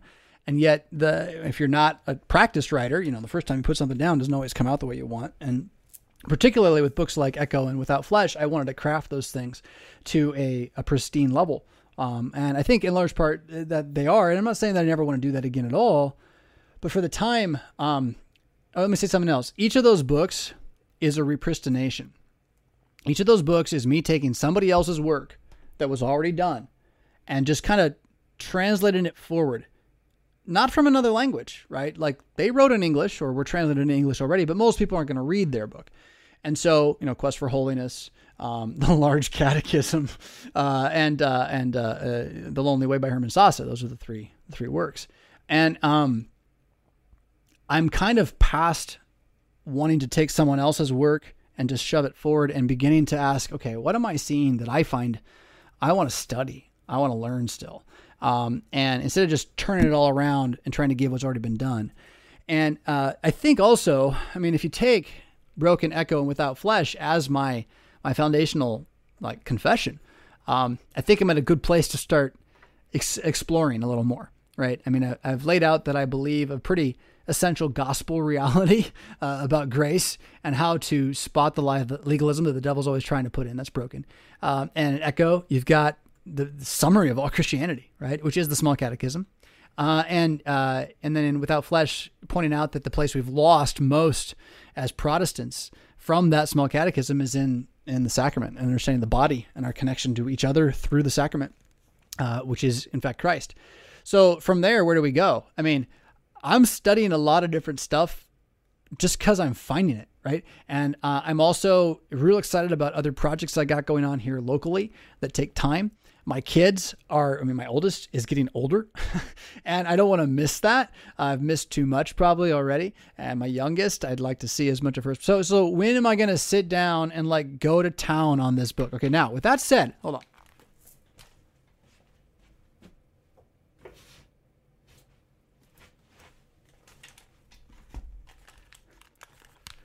The trick is, how do I get from this pile of note cards, that's the book, I Will Teach You to Be Smart, which is my Smart Notebook, right? Which, shouldn't be too tough to pop out. I have a little note down here with the word mitzvah, which means project, 3 days MacBook project, right? I think if I had 3 days, I could write a book. 3 days. I'd be done. Do I want to do that right now? Can I do that right now? So those are the questions. And so I'm waiting for the moment when that one feels right. And then that one will come out. And that means maybe there's more I need to study on it too, right? So as I move into a model of I'm not repristinating, but instead I'm going to be thinking and reading and writing and then sharing that. And you can reject it because it won't necessarily be dogmatic. In that process, I'm going to do it as it comes and share as it comes. So the other thing that's happening that's making this useful is I've got a local member who really enjoys reading theology, and she has agreed to start taking cards and catching cards and cataloging them so that some of these things I'm studying that do overlap can eventually be published as notes. And you may not be interested in that, but I think, honestly, a lot of what's coming out is very much like that. If you ever read Charles Porterfield Krauth's book, I can't think of it now on top of my head, The Conservative Reformation in His Theology, it's kind of like this, only not his is way more masterful. But publishing smaller things that can't stand alone, but eventually hang together. They aren't meditations, they aren't short stories, but somewhere in between. That's probably the next thing that'll actually get out, truly. But I don't know. I also have been working with this local editor on Earth again. If you remember, Earth was is a story that you can still find the audio, I think, in the podcast channel way back. I think I read the first 5-7 chapters or something like that. And there had been I'll tell the story because it makes me happy. There had been a notebook, a paper notebook, like a sketch pad with grid on it. I used to like to write on grid sketch. And the entire sketch pad was filled, every line, with handwriting. And then on the back, I'd gone, I think there's 7 pages on the back. And so you go all the way down and then you start going back the other way. And that had sat for probably 4 years.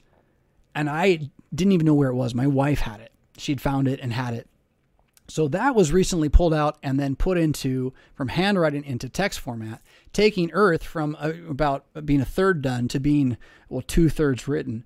I'm going back now and looking at that, what would have been a first draft now. I'm going to second draft it up to that 2/3 part. That has been exciting.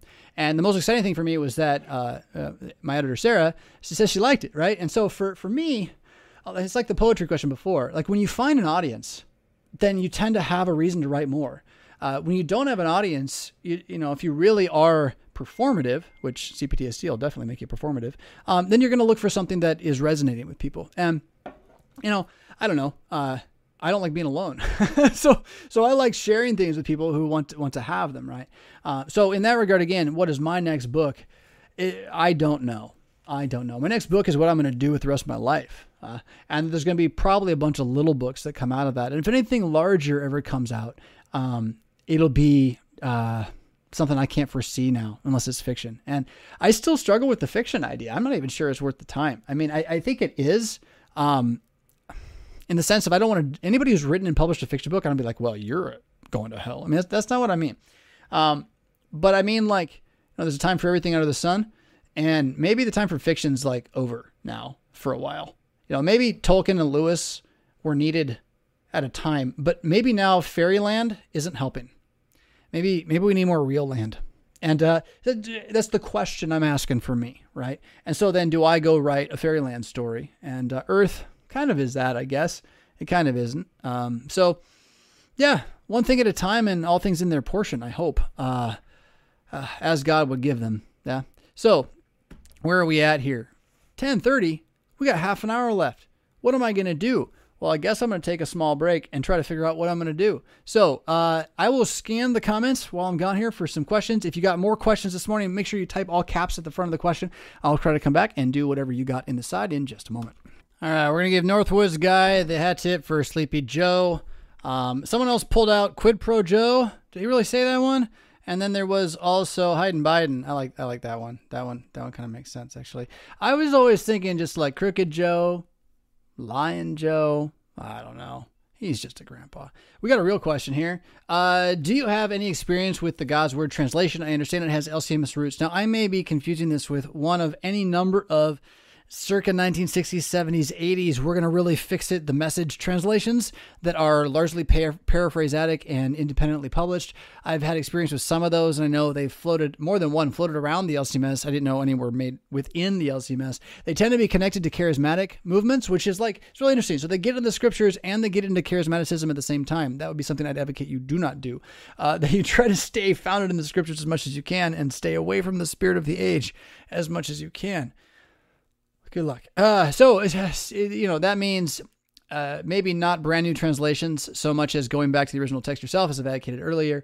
And my experience with this one, if I recall it correctly, is that it's just a paraphrase. So it's good sometimes and it's bad other times. When it's good, it's probably really good. And when it's bad, it's probably really bad, because it was a group in a corner kind of saying, we're going to make it modern now. And I mean, I'm sure it helps some people, but it's probably not the Bible translation you want to, form your commune around. I would suggest. So, Mom Monster says there's a question from Daniel. Well, how did I miss? Oh, there it is. Okay, that's the one I just got. Okay, so we've got all of these, and we have no more questions. So I'm glad that I went and I grabbed my teaching pack. This is something I've been throwing together recently as notes that I've had over time that seem to be, what's the right word? Important, and worth talking about, compile into this little deck of things. And it's in an order of sorts. I'm not really sure even how to tell you about it. I want to show it to you. By the way, I do have this, right? You guys remember this? We're working on this still. It's not over yet. I just don't have a wire I used to own for some reason. So I'd love to show you guys this stuff, but, because this doesn't quite cut it, does it now? But what I'd really like to have is a matrix filter for the Sundered Age. A way to be able to look out there and discern what's going on using biblical truth and dogmatic realities that never change according to the text of Scripture, without having to be cultish and weirdly institutional about it. That I have to worship some other group in order to believe the same things as that group, which seems to be the nature of institutions these days. There's so much more to that, but one of the things, the next thing I have here is, so if you're going to live in the Sundered Age, you want to know that tomorrow's the end of the world. Tomorrow is always the end of the world. And if you're not living like tomorrow's the end of the world first, then you're not living. You're not living. You're hiding. Now, once you're living, knowing that tomorrow's the end of the world first, you also have to know the world's going to be here another 1,000 years, probably. It's just you might die tomorrow, or the world might end tomorrow, or, tomorrow's the end of the world, but you still want to leave some stuff behind for everybody else, right? You can't take it with you, but you can be the person who, when you go, those who are left, well, it's good for them, right? So be that person, right? And that starts by believing tomorrow's the end of the world. So don't hoard things. Don't hoard anything, okay? And that's first. And then second, if you're going to think long term, oh no, society might collapse, we should hoard food. Don't hoard food. Become sustainable, right? Plan for 1,000 year of what you can do repeatedly and not have to always change or be reliant upon others. Tomorrow's the end of the world, though. It's a great place to start your thinking. I'll tell you this, I'm not a prophet. I am not a prophet. I am not a prophet. I will never be a prophet. I am not the Christ, for pity's sake, either. And if you think that's weird to say, well, John the Baptist said it, so why shouldn't we? I'm not a prophet. Prophecy, in the sense of being able to tell the future, has passed. That ended. Even in the apostolic age, that one was pretty rare at that point. A couple spots in Acts, you get it popping up. Mostly, though, it was healing, and those things tended to pass with the apostles themselves. I am a preacher of the text. I'm going to tell you what the text says. That's what any Christian man should do, but I've also been authorized by a local congregation to do this for them. Authorized by a large body to do it for them, or in and with their network. Okay, so all of that means that I am a prophet in the sense that whenever I say what the scripture says, the prophecy of the scripture stands firm and whole, and I should own that. So you're a prophet too when you speak the creed. You're a prophet too when you say what the 10 Commandments are. You're a prophet too when you pray the Lord's Prayer. Okay, but in terms of future telling, I am not a prophet. You are not a prophet. There are no more future telling prophets, not within Christianity. If there's anything that you learn from some other diabolical means, well, you'll get what's coming to you on that regard. So with that all being said, I think we have to get ready for a shift in our civilization. Have you noticed it coming? That in this last year and a half, we seem to have like linchpinned. It's almost like we were swinging one direction on a big pendulum and we hit the end and had to come back because we couldn't go any further a certain way. And that when that happened, what we've been swinging toward was unity, swinging toward a unification, maybe even a global world religion based on staring at a screen. We've been swinging towards something like unto that, and it went, there's local realities, and it started swinging back toward locality, right? We were going toward universal. Now we're going to swing back toward individual, right? We and I. So with that smacking and that shattering of the global narrative that we all thought in some level was really working, tech's going to help us all get better lives, we began to swing back. The global shattering point was COVID. This thing that many people are realizing there's a lot of elite regimes taking advantage of misinformation with COVID. But the greatest and most elite regime taking advantage of COVID is Jesus and his kingdom. And he has used his kingdom and COVID to fracture the narrative of the liar, which was like a global phenomenon. Everybody was listening to the same voice in one way. And now you got fragmentation all over the map and it's not going back, right? You certainly are going to have local things go back to whatever the local people think is normal. But when you visit 3 states over, you're going to be like, wow, these people are really different than us. And before it used to be like, oh, they have different food. It's going to get fractal. It's going to get fragmented. It's going to be very, very different. I didn't mean to say fractal there. It's going to get fragmented. So it's like the universe took a hard left, but not everyone has noticed, depending on which television programming you streamload. How's this for a thought? So, did you know Noah had 120 years to build the ark? The world had 100 years of heedlessness watching him build the ark. 100 years. What are you doing, dude? Oh, I'm building an ark. Why? This can't go on. What we're doing, it can't go on. So you're building an ark? Yeah, well, what's an ark? It's a thing in which you go inside it when, well, can't go on anymore. Right? Now, I'm not saying that like all Christians everywhere are supposed to build arks, although that's what the church is. Every congregation's an ark. Is built like a boat usually on purpose. There's reasons for these things. And we don't know any of these things, but they're really there. So the ark of life that ferries across death's raging flood is the sacrament of the altar, the body and blood of Jesus Christ that enters into us as a community in an area approximately as the ark to take us from life to death, from death to life. Those arks that are Christian congregations often also serve as civilizational or societal arks at places wherein good manner is preserved. Hope is preserved. Friendship and equality and kindness and love and goodness are preserved, or at least attempted to be preserved there, right? As opposed to just taking what you can when you can, as Jenner said to the Rats of Nim. Yes, I think, or in the Rats of Nim. That's a long back memory there. Trauma. Hello. So the point about Noah, though, is like, okay, I'm not a prophet, right?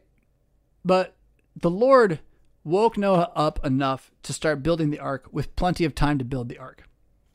So as we talk about living like tomorrow's the end of the world, while also living like the world could be here 100 years from now, I think it's important that for that regard, any Christian family or community right now that's striving to build anything, builds like Noah would.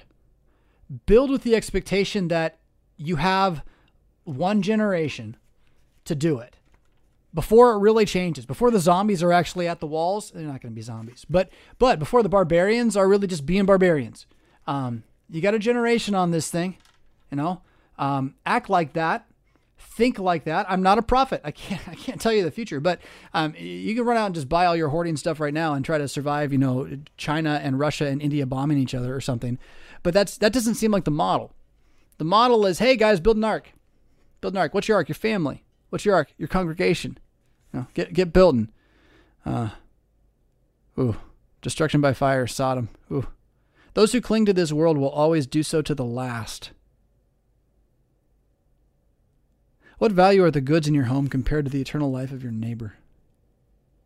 And there's like this totally side note. I had someone recently be like, someone brought up the women in history conversation recently in my conversation hearing space. I just didn't even bite. But remembering great women of the Bible, Lot's wife. Yeah, that's fun. It's the arrogance that bothers me. Someone pointed out, Fisk, why are you angry? I'm not angry at women at all. I really love my women. My women are amazing. And many women are amazing. What I'm angry about are women that don't like being women and then want to blame me for it. That's what I'm angry about. I think that's really uncool. So, what does this one even say? We live in a Sitz in Leben. You know this one in German? Sitz in Leben is like your situation in time or your place, your context, but it's a big German philosophy word. We live in a Sitz in Leben that no post-diluvian, that's after the flood, humans could have possibly imagined. It's true. We can't fathom it. We don't, right? What's going on in TV and what's done to our culture, we can't even fathom it. We don't. St. John's Apocalypse has become a tame cult classic by comparison to what we all watch regularly. That's something right there. That's something socially right there, right? The global destructive force of unbiblical ecumenical movement has doubled down the black swan by simultaneously removing centuries-old institutions, right? So now, where we tried to unify the entire Christian world and the world like a generation and a century ago with the ecumenical movement, that has backfired, and we are instead tearing down all the institutions of the previous eras, right? Those are all falling apart. And so we're finding that a West without Jesus Christ is as equally new as the magic kingdom that has dawned as a religion to end the ages in the supernatural diabolism that has been worked upon us by the television, right? So we find that without Jesus Christ, the new is actually just the old. We just are going to return to paganism. And it'll be barbaric paganism, Tyre, Sidon, Greek, Rome. But barbaric paganism. And the best hope would be that some revival of Roman republicanism shows up somewhere. That's the best hope for humans. Then again, actually, here's the best hope for humans. That Christians realize that we could rule by simply being wise. That we could, because everyone else is getting really, really dumb on purpose. They're trying. They think it's fun. If you instead decide for 15 years now, become wise, read the Proverbs, pray the Psalms, my guess is, they could kill you. They could just kill you. But then again, maybe...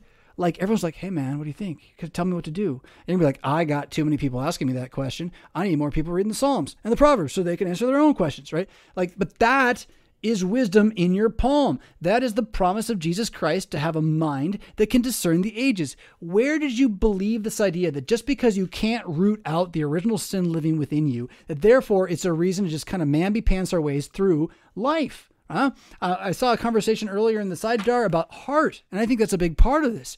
It's about the heart.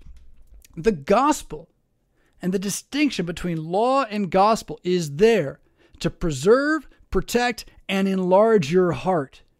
But let me contend that some of the debate about law and gospel in my little neck of the woods has occurred because we've been using that dogma not as it was given, but in order to diminish the heart of our people, generally tutting them into thinking that they can never really quite do anything good because there'll always be sin inside still. And so they're never really proud of anything they do, and they're never really able to embrace doing things because it's always done with the fervor fear that they might somehow do it wrong.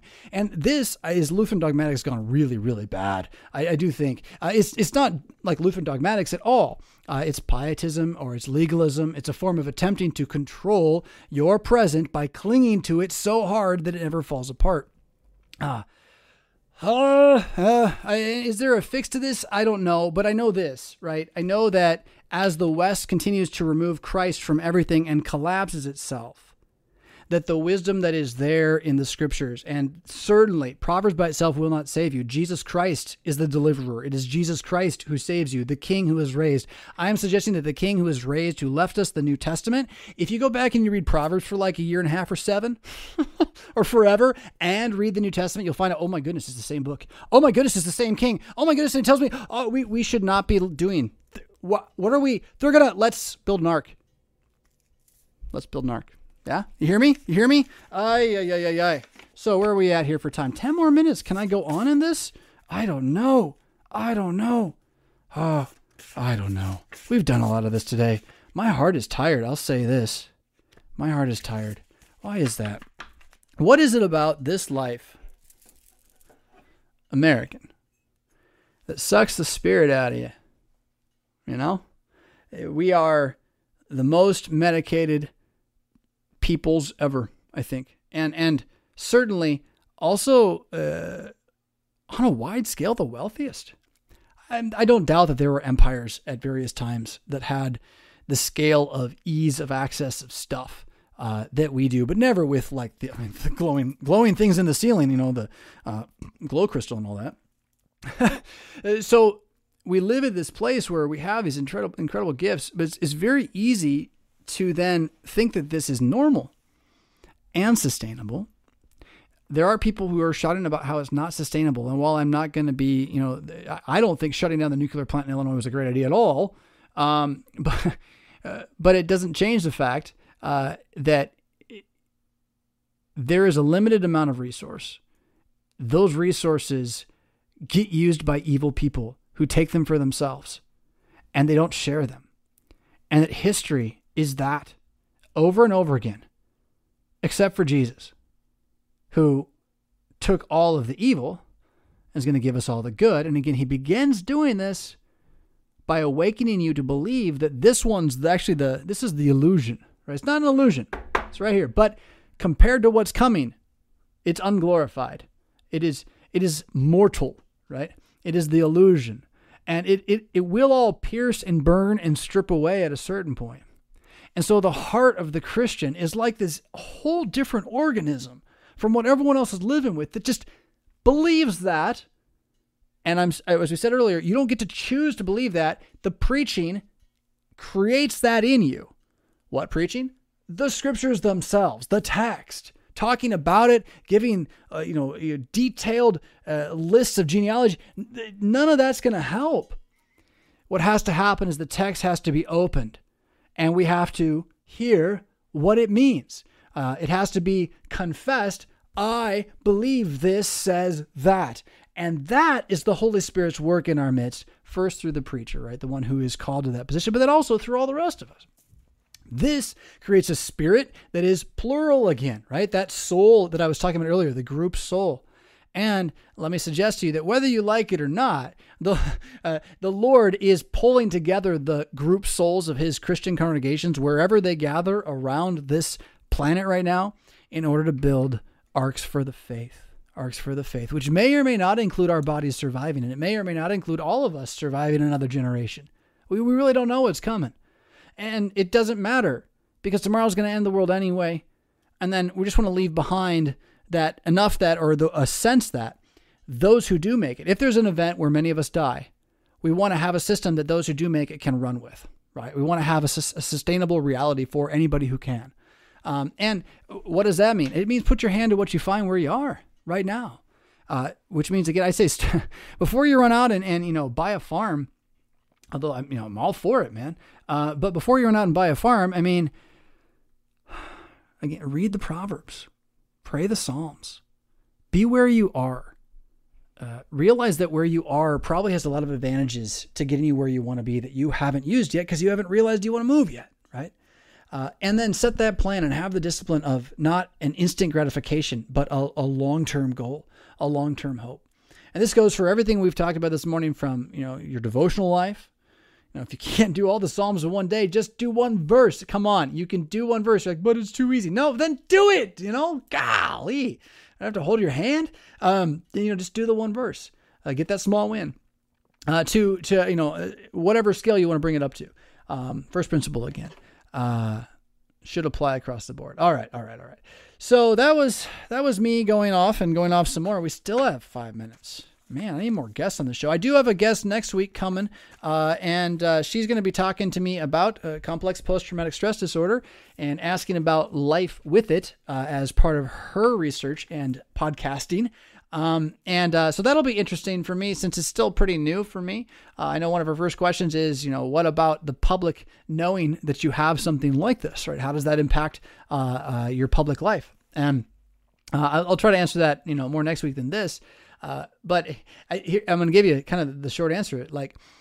So if you your whole life long are able to be something with a handicap that you don't know about and no one else knows about, and then one day you find out you have a handicap, I don't think that's a reason to stop doing everything you've done up to that point if you've proved you can do it, right? So until it becomes something that stops, this is where the pastor side goes, until it would be in the way of the work of pastoring. And that the congregation would say that to me, which again, we're talking about it. It's not a thing, right?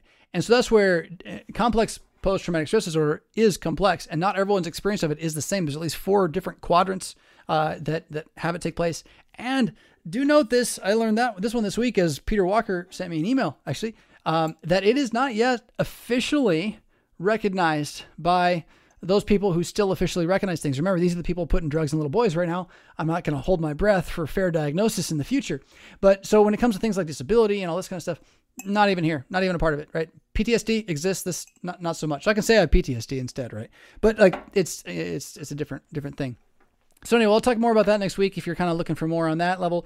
And then we do have coming up in 2 weeks, Pastor Wolfmuller is going to join me. We're going to deep dive on 2 Thessalonians 2, the man of lawlessness. I'm going to make him prove to me that it's the Pope because I just can't believe it's the Pope, even though I do think the Pope's the Antichrist.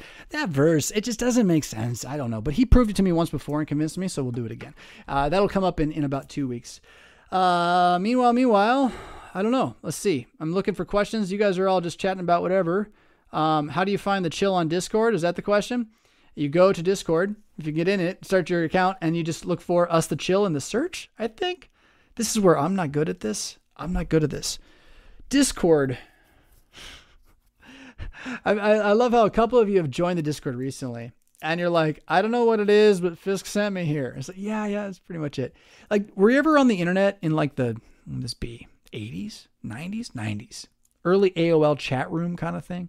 It's a little like that, a little like a forums. It's a lot like Facebook. You just got used to Facebook. Facebook's weird. I can't look at Facebook now. It's been a year or so, right? 6 months, 7 months. I can't look at it. It's like, what's going on that screen, right? And Discord can feel that way when you first dig into it. So ask for some help. Go to Citadelia when you get into the channels. Citadelia is kind of the public brawl house. Every once in a while there's a fight in the streets, but usually it's pretty good form.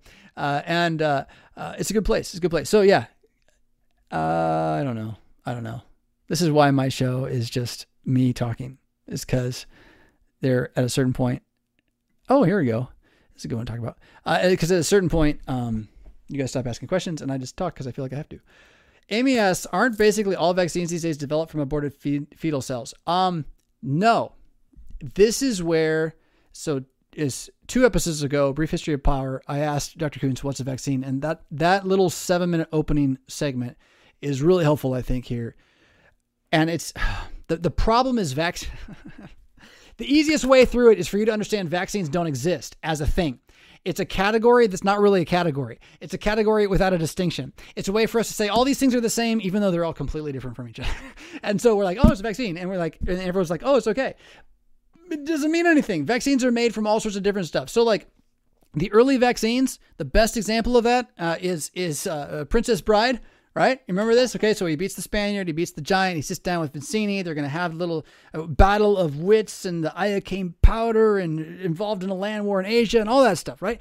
And then what's happened, he's built up an immunity to this poison powder over time by taking small doses so that he can ingest it and live, and Vizzini dies and he saves his princess and it's all great, right?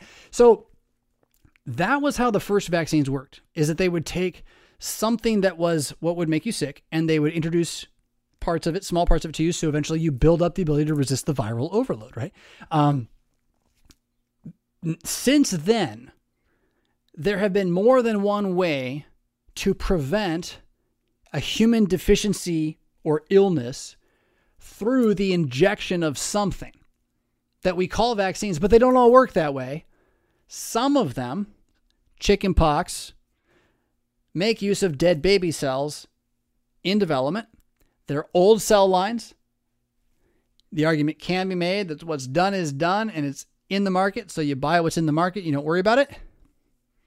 My conscience has hurt enough that I worry about it. There's enough dead babies that I worry about it.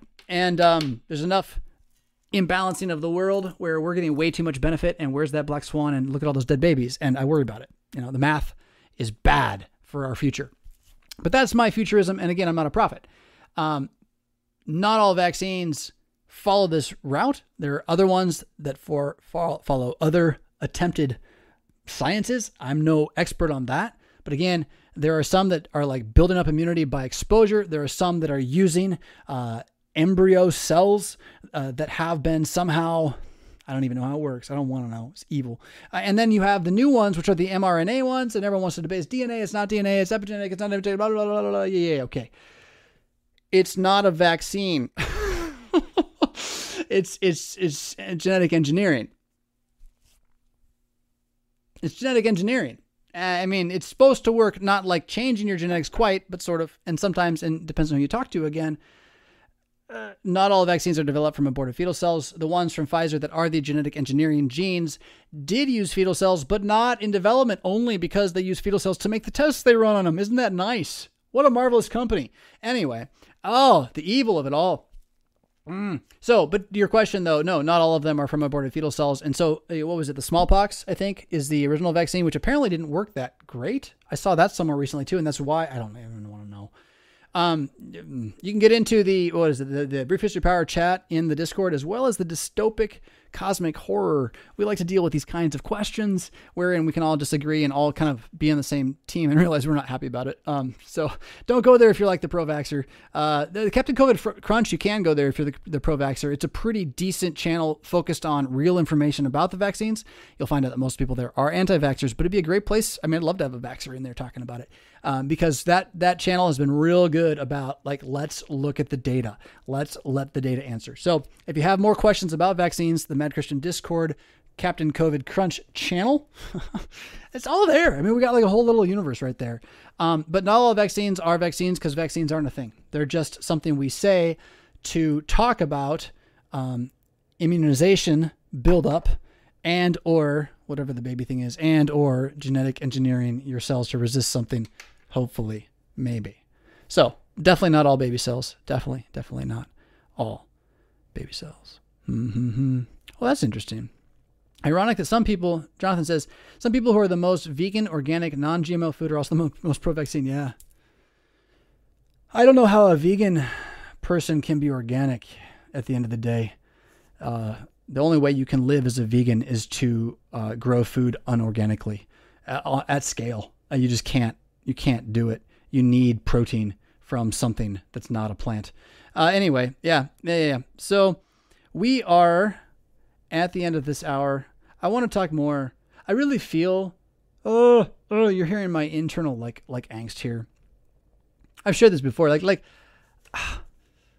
somewhere I enjoy this show. I really do. Like deep down, like I'm really sad that it's over. Like the last 20 minutes though have been hard. I'm like, oh man, I don't have more to say. Oh, I don't know what it is. Man. But now it's over. I'm like, Jonathan, you have the greatest opportunity in the world to talk to these people. And they listen, and it's great. So thank you for being here and supporting the show. If you do not support the show already with your prayers, please do. What's going on here in Rockford is more than just this Saturday morning chill. What I am thankfully being given the opportunity to do is to pivot. I mean it, to pivot what we got going on here Saturday mornings into something even bigger and better. And that long-term goal, well, you'll hear more as it comes. It is in play. And so your support with prayer, first and foremost, pray that Rockford be the kind of place that you'd like your hometown to be, a place where there's a Christian church that you can go to, that you know you're going to receive word and sacrament, law and gospel ministry at, and be confident in, and then believe that also in whatever season of calling the Lord has for this sometimes great land that we live in, that the congregations that are attentive to his word will be made into cities on the hill, right? And into lights shining in the darkness for those who are still out there and searching in the midst of the pagan evil. So keep me in your prayers on that end. And then, particularly on that end. And then if you do not yet support on Patreon and would consider doing so, that is how the wagon wheels go round on this thing. I spent, what was it? Wood. I bought wood. I'd heard that wood was like $80 for a 2x4. It's not all 2x4s, but yeah, $72 for the really good 2x4. That is correct. And wow. So I don't know. I bought $75 worth of wood yesterday. That's where, when you support me on Patreon, it goes into building things like, you can't see it, but if I go this way, see the wood. There is wood. I bought wood. I cut wood. I nailed wood and screwed wood, and now I have lights and microphones and things. So Patreon, Rev Fisk, that is the way to help me out there. And what else? Mad Christian Mondays we haven't talked about yet enough today either. Mad Christian Mondays is that single news source that you want every single week so that you don't have to get into the internet much else at all, and you can see what's passed. You can see, flying cars, they finally showed up. Oh, they crashed. They're not going to happen again. Okay, so that kind of news, plus, of course, piercing the darkness with some sanity, some truth. You sign up at revfist.com/newsletter for Mad Christian Mondays. Hopes will be that thing will be on its own with its own website sometime in the next year. That is definitely one of the goals that we have going forward. So, I think that brings us there. You know what? He is risen. You're paid for. That makes you immortal now. He's not going to be long anyway. The water seals it. The food feeds it. That is church. That is Christianity. And those who walk with the shambling feet of darkness, clarified by not just proverbial, but the eternal wisdom of the throne, everlasting, the Son of David. Those who walk in the midst of this chaos and death and decay, they can lift up their heads and not wallow in the muck with all the rest who have no hope, especially, and all the more, as we see the day approaching. Rock on.